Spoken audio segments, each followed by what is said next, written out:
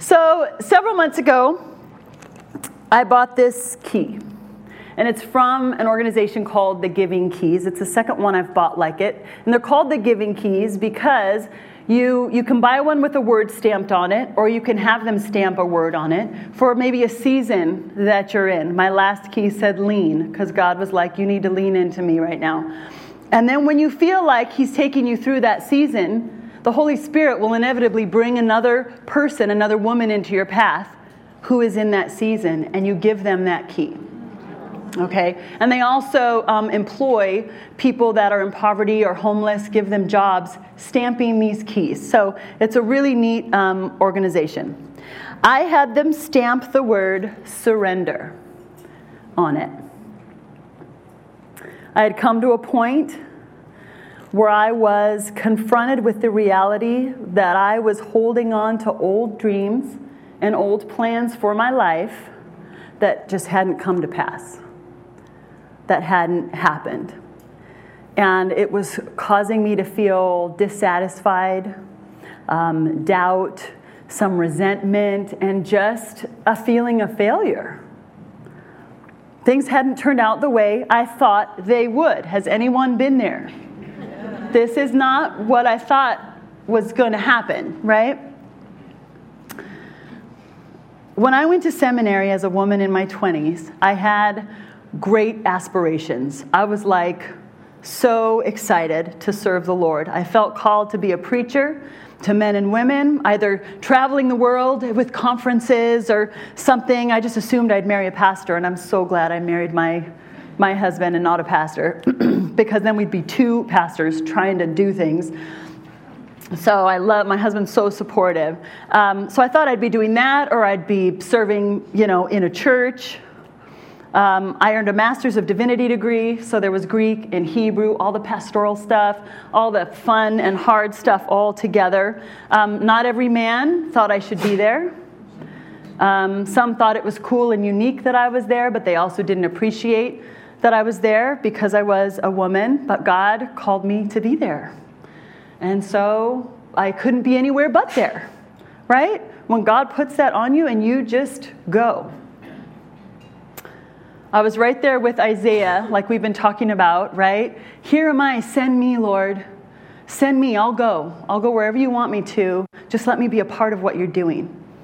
So on paper, I am ready and qualified to pastor and preach to any congregation anywhere. Friends at Fuller used to tell me how they could see me, I could totally see you teaching on TV or doing itinerant ministry where you're like traveling all over the world and doing all that stuff. So exciting. I was so passionate. I was so excited. I was so ready to be used. Just, okay, I've got it. I graduated, click, click, got my diploma. Let's go change the world, right? But 20 years later, now, I'm still in a world where a woman preaching is not the norm. And I don't know if any of you guys know Christine Kane. I was able to go to a small group thing with her. And she was like, I kept hoping the needle would shift over time because she preaches all over the world. And she goes, I look back at the needle, it still hasn't shifted where women are just, preaching everywhere. I'm thankful here at Cornerstone we have Becky that people can see, a woman can be up there, right? But I'm still in this world where women preaching isn't the norm. I'm not preaching to our congregation.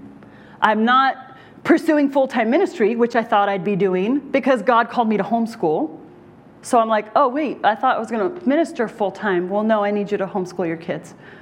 Okay, I'll homeschool my kids.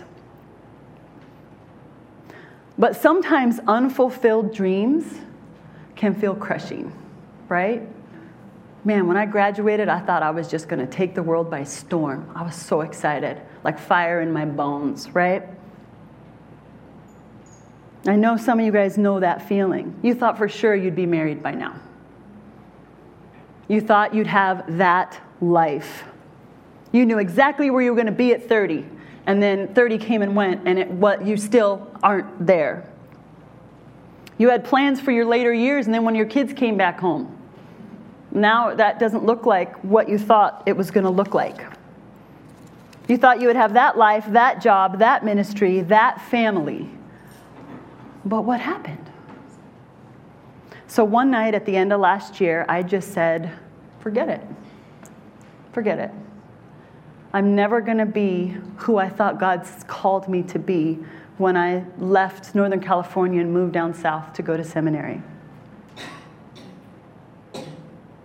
And instead of just waiting patiently on his timing, because his ways are higher than mine, and the Bible is full of God saying something's going to happen, and then the promise happens like 50 years later or whatever, or even longer, I decided I was going to pull out of all ministry, even Bagels and Bible.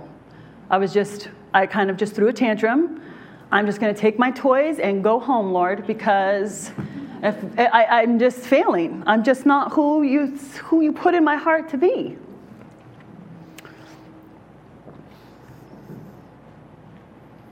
I would raise my kids, pastor my family, but I would no longer aspire to old dreams of being a preacher. I was done feeling like I had failed. And then the next morning, while I was taking a shower, telling God, I just give up. I give up. He spoke so clearly to me, and he said, don't give up. Give it over. Give it over. Surrender all of it to me. Can you do that? Can you give that all to me? The hopes, the dreams, the discouragement, it's like he pressed right on that place in my heart that was hurting, full of disappointment, and said, I need you to surrender that part. I need you to give me that part. Can you give me all those things that you thought would happen? Just give it over to me and let me handle it. Are you willing to surrender? And not knowing what it would look like, as we always should when God asks us to surrender, I said, yes. Yeah, I'll do that. And the next day I was on a walk, and I was praying, and God asked me, what's your field? And I thought about it, and I said, well, my family, homeschooling my kids, and Bagels and Bible. And he said, then put your hand to the plow, stay in your row, and work your field. Put your hand to the plow. Kim, get to work. Right? Stay in your row. Quit comparing yourself to everyone that's doing what you think you should be doing, or everything you wish you were doing, or everything you didn't think. You're just stop looking at everyone else's row and where everyone's at in their row and what everyone's doing and planting in their row. Stay in your row. Do you know when you're plowing, the plow throws the dirt to the right, and it brings up all sorts of nutrients as it turns it. And so you have to do a straight line, and then the next one you do to the left, so that you keep creating these furrows. Well, if I were to want to be in that row and just take my plow over to that row, I'm literally trampling on someone else's work and leaving my field untended, unplanted, unwatered, and there's fruit that needs me to grow, but I'm not over there because I want to be in this row. Stepping on what someone else is doing, right? I found this awesome image from England, World War I and II. The men would go off and the women needed to work the land, right? The Women's Land Army, there's the plow, and it says, Godspeed the plow and the woman who drives it. And I just thought, that is so perfect. Godspeed the plow and the woman who drives it. Lastly, work your field. Pour all you have into where I've planted you. Pour all you have into where I've planted you. That was my first assignment as a surrendered servant. And there are a number of women here this morning that are going to get these same directives. Okay? Put your hand to the plow, stay in your row, and work your field. And if you came just for that this morning, that would be enough. Okay? A surrendered servant strives to be fully surrendered to what God wants to do in the present. Just ready. There's no personal agenda, right? Fully willing to do or not do what he asks, no matter what it looks like. It might not be glamorous. It probably won't be. It might be inconvenient. It probably will be. It might make you uncomfortable. But a heart that's surrendered to God does it anyway. I want to thank all of you ladies that come here each month and sift through the Word with me and learn with me and hug me and eat bagels with me. Bagels and Bible waters my surrendered heart like you have no idea. The joy and the refreshment that it brings me preparing and coming here and spending this time with you guys. Serving you guys has brought so much healing without you even being aware of it.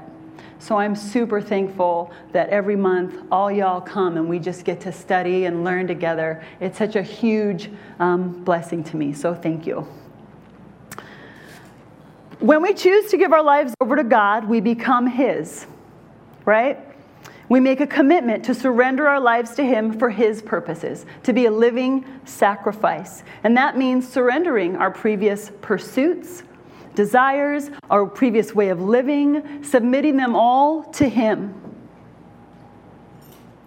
And then taking up from Him the life that He has for us. And the most amazing thing is, we're surrendering to a God who loves us wholeheartedly, whose plans for us are good, whose promises are yes and amen. When we offer Him our lives, He doesn't just use and abuse us, right? He defends us, He heals us, He loves us, He gives us purpose, He empowers us. He's safe to surrender to. He's safe to let down your guard and surrender to. Our example of surrender was God Himself in His Son Jesus. While He was on earth, Jesus willingly set aside His independent authority. He completely submitted Himself to the will of the Father. And He told His followers, the Son of Man did not come to be served, but to serve and to give His life as a ransom for many. He took the very nature of servant out of love for us. And then He calls us to do the same out of love for Him. This word surrender means to give up claim to give over or yield, especially voluntarily, as in favor of another. Commonly implies the giving up of something completely after striving to keep it. And that's why these little white flags are on your table, because it's this idea of saying, I surrender, just take it. I'm not going to guard this anymore. I'm not going to guard this fort. I'm not going to guard this dream. I'm not going to guard what I want. I just surrender and I'm going to yield, and you can just take it and then do whatever you want with my life. That's surrender. It's a relinquishment, letting go of something. Letting go of our agendas, our 5-year plans, and submitting them to Him. Giving it all over to God. And this can be really hard. But what it comes down to is, do you trust Him? Do you trust Him with your life? Do you trust that if you surrender your life and plans to God, that He's going to be with you and He's going to lovingly direct you in those plans? Do you trust that He holds your life in His hands, that He's able to work things out? He's got the details, and He can work it out. Do you believe that He has important things for you to accomplish in this world if you let Him, if you just submit your life to Him? When we give our lives to Jesus, we're no longer our own. We are His. And here's the thing. In surrendering our lives to Him, we're then obligated to take our eyes off of ourselves and put them on the people around us and the communities that He's placed us in, and serve those in need around us. Turn with me to Luke chapter 22. So this is the Last Supper. Of course, they didn't know this was the Last Supper. Jesus did. He had been talking about how much He was looking forward to this meal, because He knew it was His last meal with them. Everyone's reclined at the table. And he institutes what we know as communion, and he breaks the bread and passes the wine. Do this in remembrance of me. And then a couple of the disciples go and totally ruin the moment. Like Thanksgiving dinner and then that one uncle or whatever, that everything's going great. Then you're like, oh, here we go. So this is what happened. Verse 24. I looked down and I'm in Acts 22. That would be a different sermon. Probably an awesome one too, but And there arose also a dispute among them as to which one of them was regarded as the greatest. And he said to them, the kings of the Gentiles lord it over them, and those who have authority over them are called benefactors. But it's not this way with you. But the one who is the greatest among you must become like the youngest, and the leader the servant. For who is greater, the one who reclines at the table or the one who serves? Is it not the one who reclines at the table? But I am among you as the one who serves. This topic of who was greatest came up because Jesus had just said, hey, somebody's going to betray me, okay? And everybody's like, well, I know it can't be him, and it's certainly not me. I mean, look at me. Look at all the things I've done. They start listing their resumes, all the things that they've done. I'm a great leader. I helped pick up all those baskets of food that time. There were a ton of baskets, and I totally helped. Even though I was busy, I picked up baskets. And I'm a self-starter, so it's totally not me. I'm actually pretty great. Well, I'm pretty great, right? Well, I'm his favorite, right? They all had these plans for their greatness. And Jesus hears this conversation where their idea of greatness was based on popularity or their leadership potential or what they had done. And he interrupts them to inform them that, in fact, greatness is defined by service and humility. You want to be great? Service and humility. Surrender. He says, you want to be the greatest? Be like the youngest. You want to be a leader? Be a servant. Their world was caught up in greatness. The Gentile kings, they lorded their authority over their people, right? And then they would do something like give them money for a need or to help them do something. But then they'd say, I've given you this money. Sure, you may call me benefactor. You can give me that title, which means it's somebody who gives money. But they would do it for that recognition. And then that recognition gave them more power. And then that power gave them more greatness. So it was all backwards. They would give to get the attention, to get the power, to get the greatness. And it's in this kind of great is better context that Jesus calls his disciples to do the complete opposite. I need you to be like the youngest. I need you to be like the servants. Becoming like the youngest meant becoming insignificant. The children had no sort of social status that would demand any sort of recognition or any sort of special treatment. And to become like a servant meant taking care of the needs of others, as a literal, table servant would. In the Greek world, the word diakonia, or service, was considered the opposite of happiness, right? Plato even said, how can one be happy when he has to serve someone? Because how can you be happy in serving? All of this is kind of around that culture. Servitude was not something to strive for, but Jesus' kingdom has always been a little upside down, right? Matthew 20 has an account of a similar situation, except this time it involves a mom.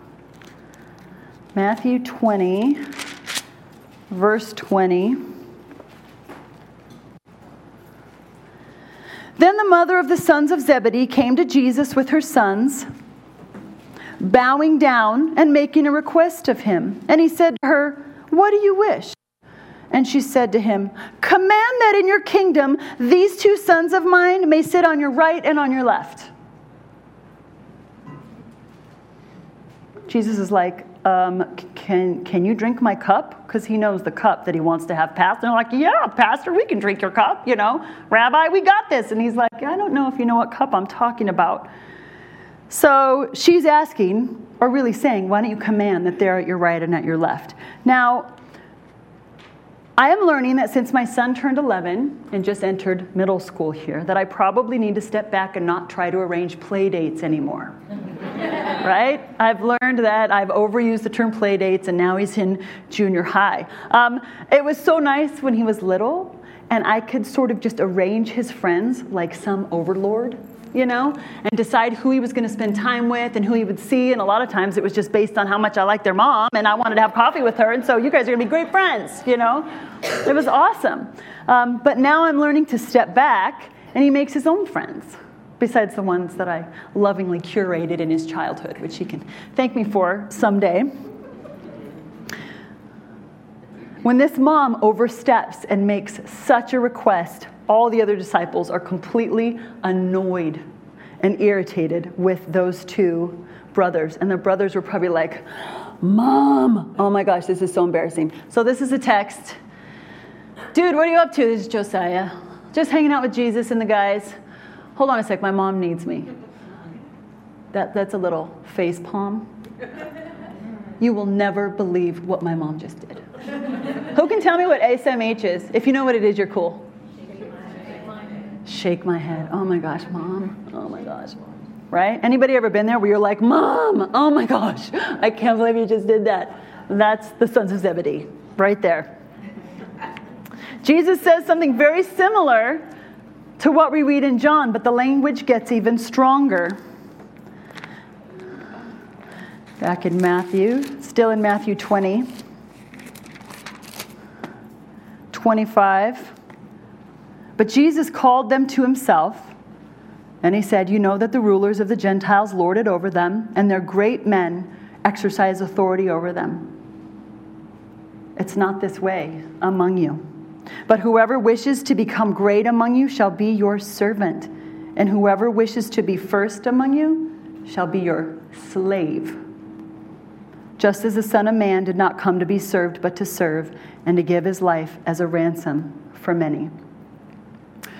The word for servant used in John is diakoneo, and it means minister, servant. You wait tables, you prepare food, you care for the sick, etc. In Matthew, the word is doulos, which carries more the idea of a slave, devoted to another person to the disregard of one's own interests. A bond slave, a slave. The metaphor is one who gives himself up to another's will. So a slave. So is he saying we have to become like slaves? Yeah.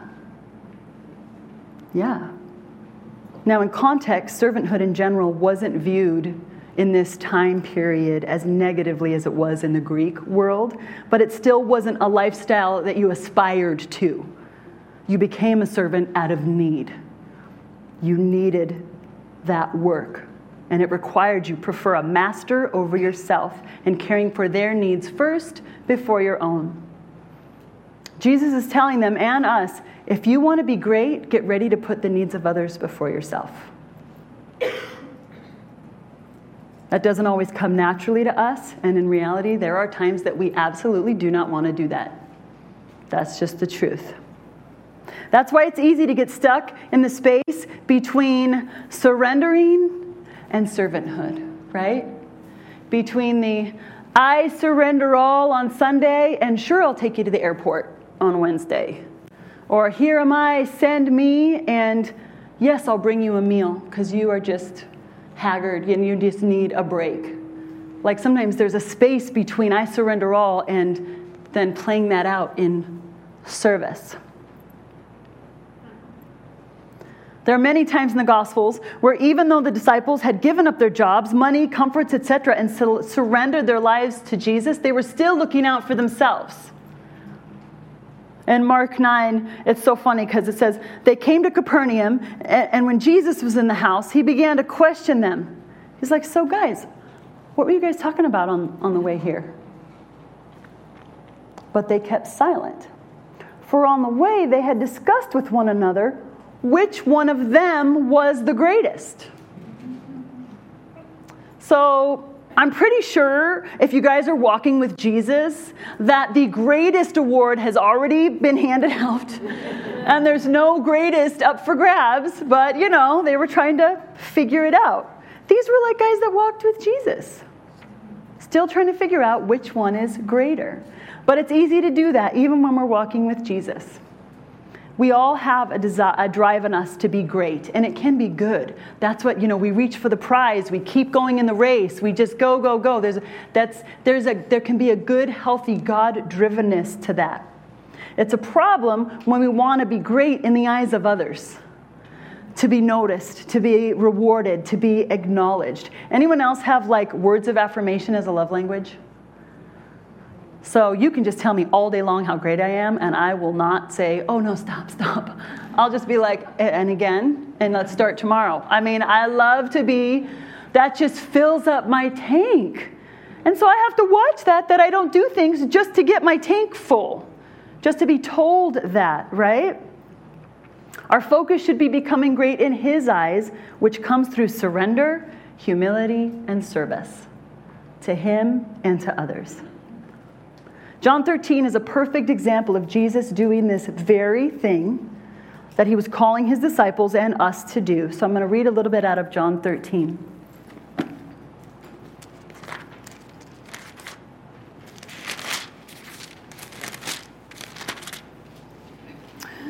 Jesus, knowing that the Father had given all things into His hands and that He had come forth from God and was going back to God, got up from supper, laid aside His garments, and taking a towel, He girded Himself.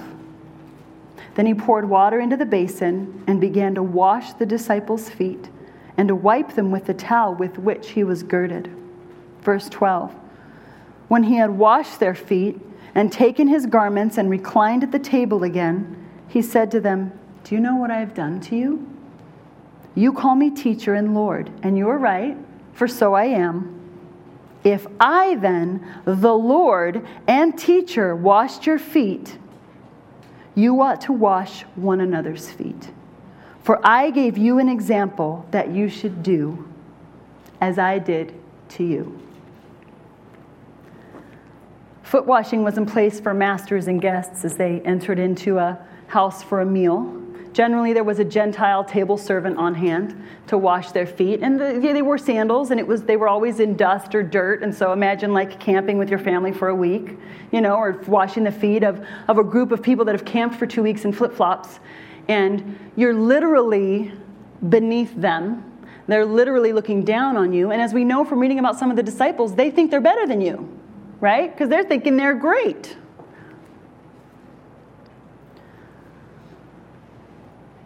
Dignity goes out the window. So don't put that, oh, there it is. I was going to say, don't put it up yet. When I was looking for pictures of Jesus washing the disciples' feet, there are so many pictures where He is fully robed, He has a golden sash, He's got a halo, and He's just so beautiful, right? Here's the reality. He set aside His garments, girded His waist with a towel as a servant, and then washed their feet. And this is in Pittsburgh, Texas. And this was more powerful to me than any of the famous paintings out there, because He's got a towel around His waist, His hair's in His face, He's down washing His feet. That's what it looked like. He looked like a servant. If anybody would have walked in, they would have just seen a servant. They would have seen His back over, His hair in His face. He fully took on that position. He had no pride to keep Him from doing that. He just did it. And I just think this is so beautiful of a picture of Jesus. I love it. If you get a chance, look up pictures of Pope Francis washing feet. This Pope went to a women's prison and washed the feet of these women prisoners, and women weren't allowed to have their feet washed for a long time. He went to a center of migrants where there were Muslims and Hindus and Jews and Christians, and He washed their feet and He kisses them. And you see the row of people, and there's one man, you see the shame. You see another man with disbelief, because this man is great in the kingdom, but he has stooped down and is washing their feet. It just is backwards to them. And I love that he takes that. And he says, I do it because Jesus told us to do this, to serve. And I'm trying to show him Christ's love through what I'm doing. They're really beautiful. Jesus laid aside his garments, just like he laid aside his heavenly authority, all to serve us. And the love that was shown in the laying down of his life at the cross is foreshadowed here in the foot washing, as he laid aside his garments. And I just, when he came to earth, he laid aside his authority and came to earth. And then at the Last Supper, he lays aside his garments and serves. And then at his death, he laid aside his life. He was willing to lay things aside to do the Father's will. What is he asking you to lay aside this morning? What needs to be laid aside? Look back at verse 3. Jesus, knowing that the Father had given all things into his hands, that he had come forth from God and was going back to God, he took that position as a servant, right? Jesus knew who he was. He knew whose he was. He knew who had sent him and where he was going. He was fully surrendered and had nothing to prove.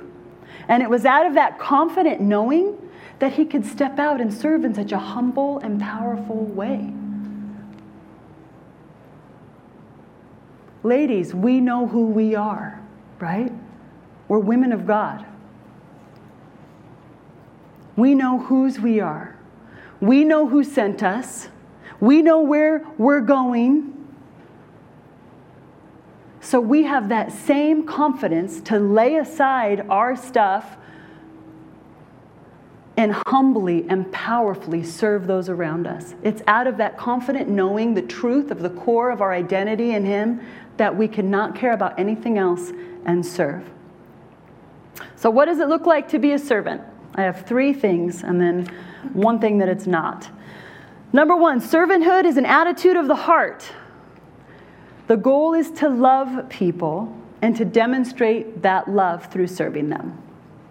It could be watching someone's kids, giving them a ride, cleaning their kitchen, making a meal, taking someone to coffee and just listening, right?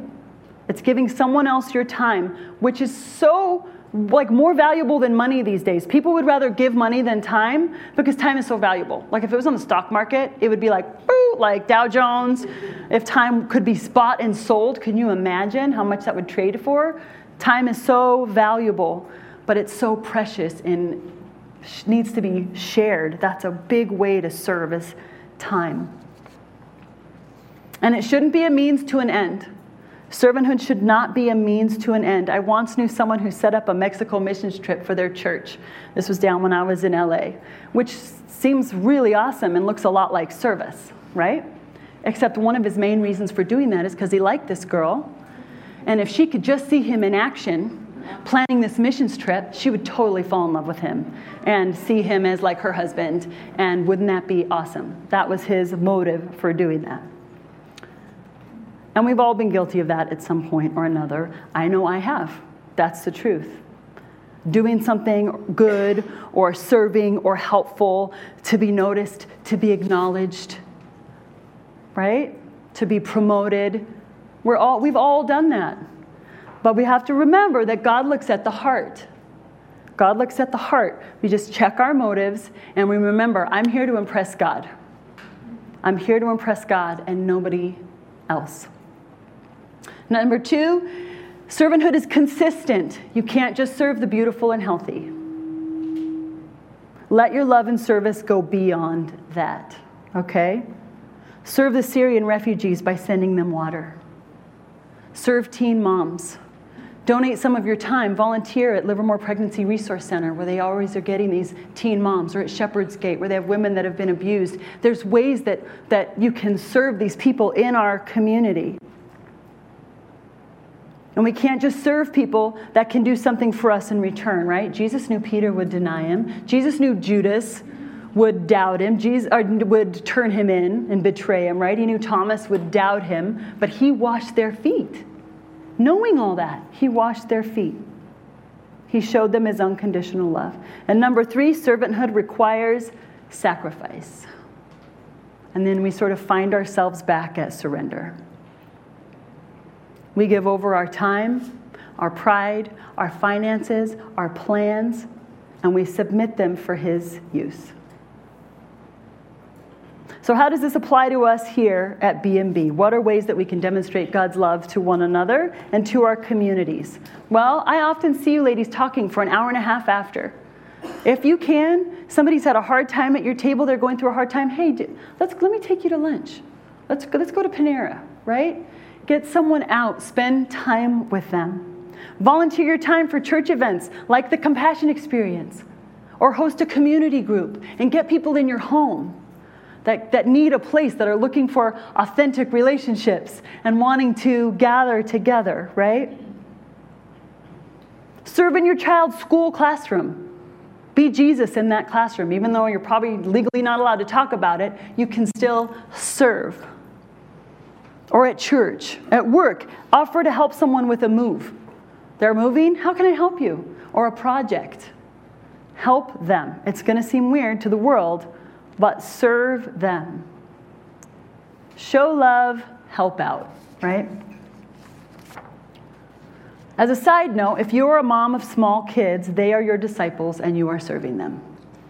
And they are full-time service, right? But still listen to the Holy Spirit to see if there's someone else that needs you. And what servanthood is not, it's not guilt-driven. Number one, you don't do it because you feel guilty. You do it because you feel prompting from the Lord. Number two, it's not saying yes to everything. Servanthood isn't just simply being a yes person and ending up doing ministry every day of the week for months and months and months, and you never have time for yourself or your family. Don't say yes to everything. That's not servanthood. You're wanting to impress God, not your peers. So ask the Lord, what do you want me to do, or should I do this? Okay, so don't worry. There's no pressure to do everything that's asked of you. It's just Jesus saying, hey, do what I just did. I served you, I washed your feet, now you guys go do that too. And that's what He's saying to you ladies this morning. I served you, I set aside things, I washed your feet, now you guys go do that. Heather and I are looking into some ways we can serve as a community, and I'm really excited to see what that's going to look like. But I want to tell you about two ministries specifically that I would love to collect money for this summer. And I'm going to be posting about it, and there's some other ones we're looking at soon. But we also want a hands-on service opportunity. So email me if you know of some, because I'll post an email, but we want to do something as a community. I picked these two because Preemptive Love Coalition is in Mosul in Iraq. They actually live there, and they are bringing food and water to the people who are getting bombed out right now. Some are Muslim, some are Christian. They don't care. They go in and they love them in Christ, and they are providing for the needs of these people.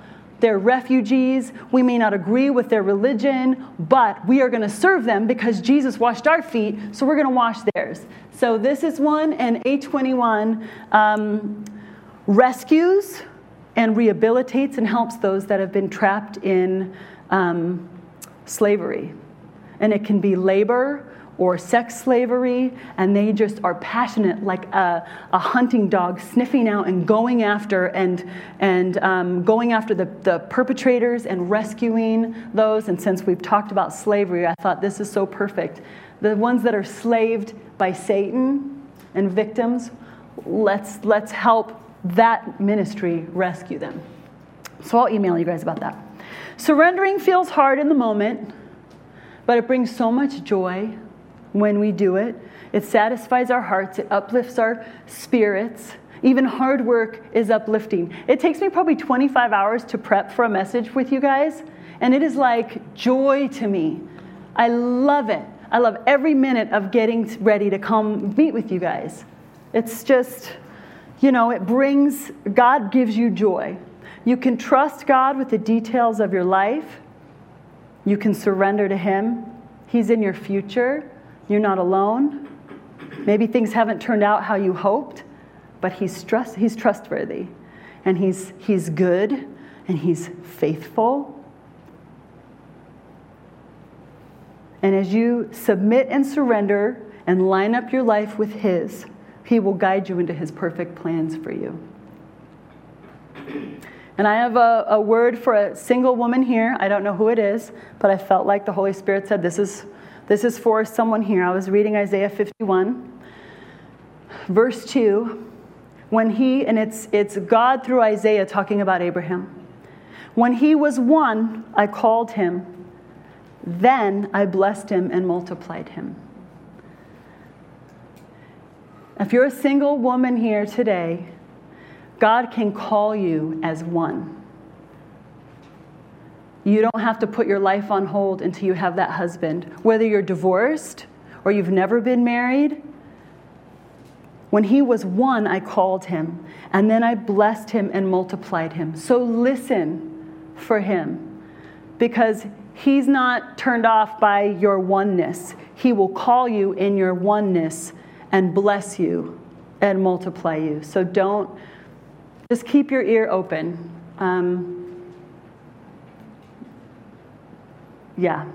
I guess I should just leave it at that verse. When he was one, I called him, then I blessed him and multiplied him. And that's for someone here this morning for sure. Okay, I'm going to pray.